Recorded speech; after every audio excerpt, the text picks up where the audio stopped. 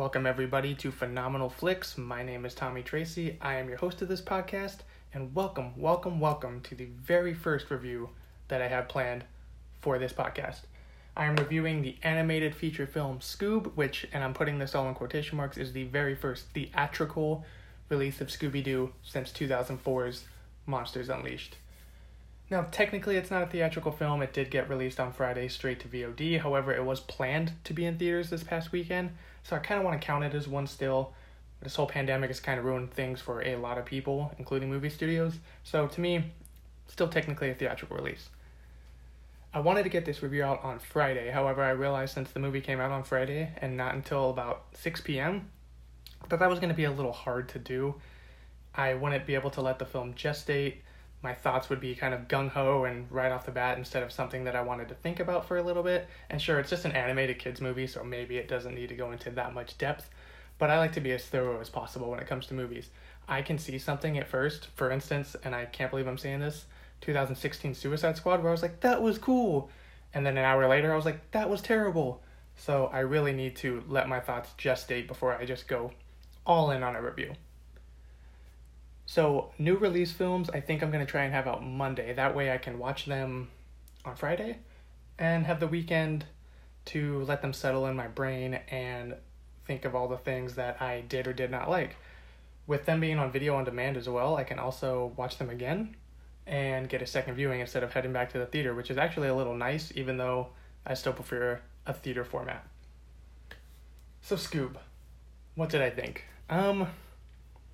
I didn't really like it that much. It was a little too much, I guess is the right word to say, and which is sad for a 90-minute flick for kids. I love Scooby-Doo. It was my favorite cartoon when I was a kid.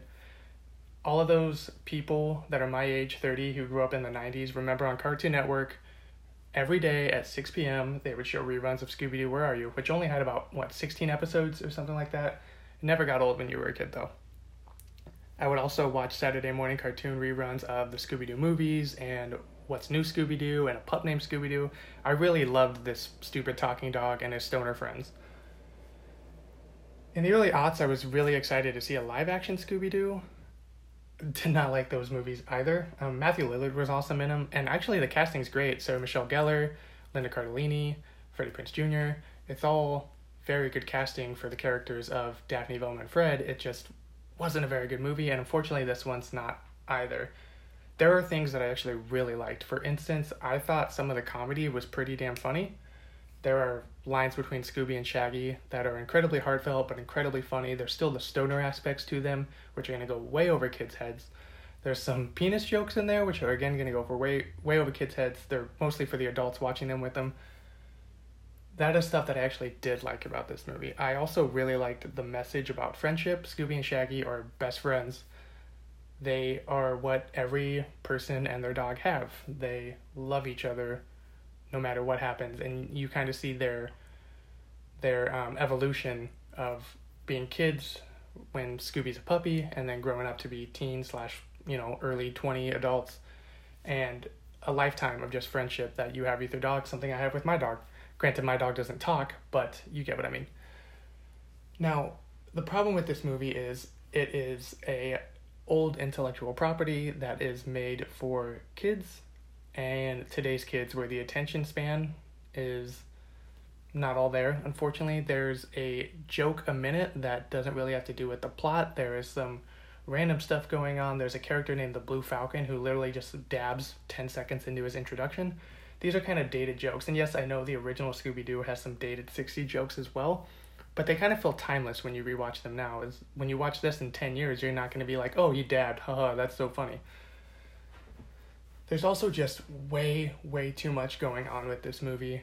There are plot points that don't really matter. There are plot points that don't really connect to the end of the movie, really, and it's not even a Scooby-Doo team-up movie like even the ones in the early aughts are. It is a Scooby-Doo movie hidden into a superhero movie because Scooby and Shaggy are fans of this hero named the Blue Falcon and his friend Dino Dog, I believe was his name. It's a cartoon that, again, they watched when they were kids. They grew up being fans of it, and then they get to meet him. and he turns out to be kind of a joke.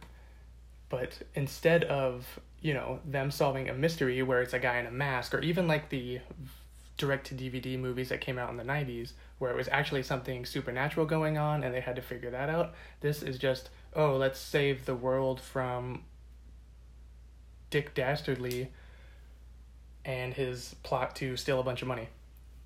There was no heart that made the original Scooby-Doo there, and that kind of bummed me out as being a fan of the property. You didn't get to see what made Scooby-Doo Scooby-Doo. Now, there are things, like I said, that I liked. The very beginning shows a modern-day recreation of the Scooby-Doo Where Are You theme. Everything looks exactly like it did on the old cartoon, except with today's CGI. I actually really love that. I thought that was really funny. They created it shot for shot, and it was a nice homage to the original. I thought, like I said earlier, some of the jokes were funny. Mark Wahlberg plays the aforementioned Blue Falcon, and he is ridiculous. Granted, not all the jokes hit, but when it did, they were very funny. My biggest problem, I guess, with the movie was, like I said, the plot, and then also the voice acting. Will Forte is very funny. Zac Efron is very funny. Amanda Seyfried is very funny. Gina Rodriguez is very funny, but they didn't really work as the characters that they played. It just was them getting, oh, you guys are famous, so play these characters. Zac Efron didn't have the heart that Fred does. Gina Rodriguez didn't have the smarts that made Velma what she is. She was just talking very fast and saying scientific things. Amanda Seyfried was okay as Daphne. She played, the sort of, I don't want to say Daphne's the dumb, helpless damsel in distress anymore, but she played that sort of like, oh, I'm interested in Instagram thing very well, and I thought she did an okay job with that. Will Forte was terrible as Shaggy. He was horrible. They should have just got Matthew Lillard to play the part, but they didn't even offer it to him. Will Forte sounded nothing like Shaggy. It really, really disappointed me because it was just a dude doing kind of a scratchy voice instead of really understanding that you need to be able to portray that voice as Shaggy in a bunch of different scenarios. It sounded like Will Forte doing an impersonation of Shaggy. Now, I know what I'm going to hear for this is, oh, it's a kid's movie, plot holes don't matter, it's just to entertain the kids. I think that is a terrible thing to say when it comes to movies in general. There are kids' movies that are fantastic, some of the best of all time. Toy Story is a kids' movie. You don't find plot holes in Toy Story. You don't find problems in Toy Story because that movie is perfect. There are plenty of Disney movies such as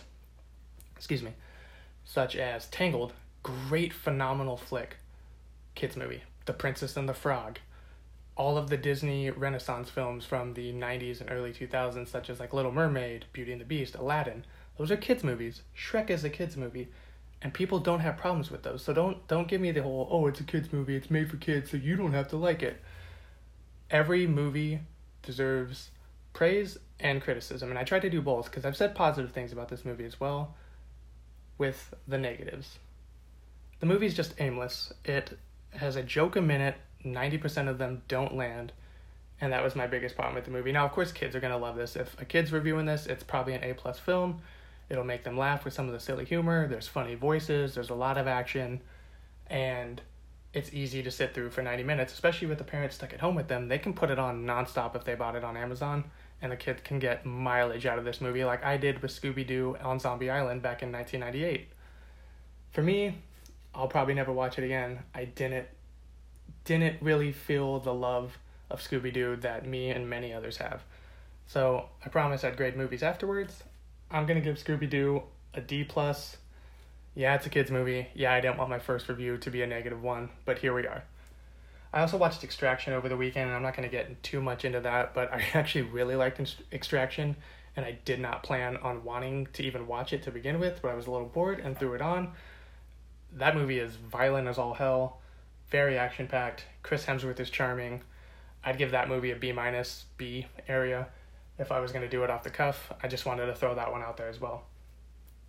Alright guys, well thank you for listening to my very first review of Scoob. Hope you enjoyed it.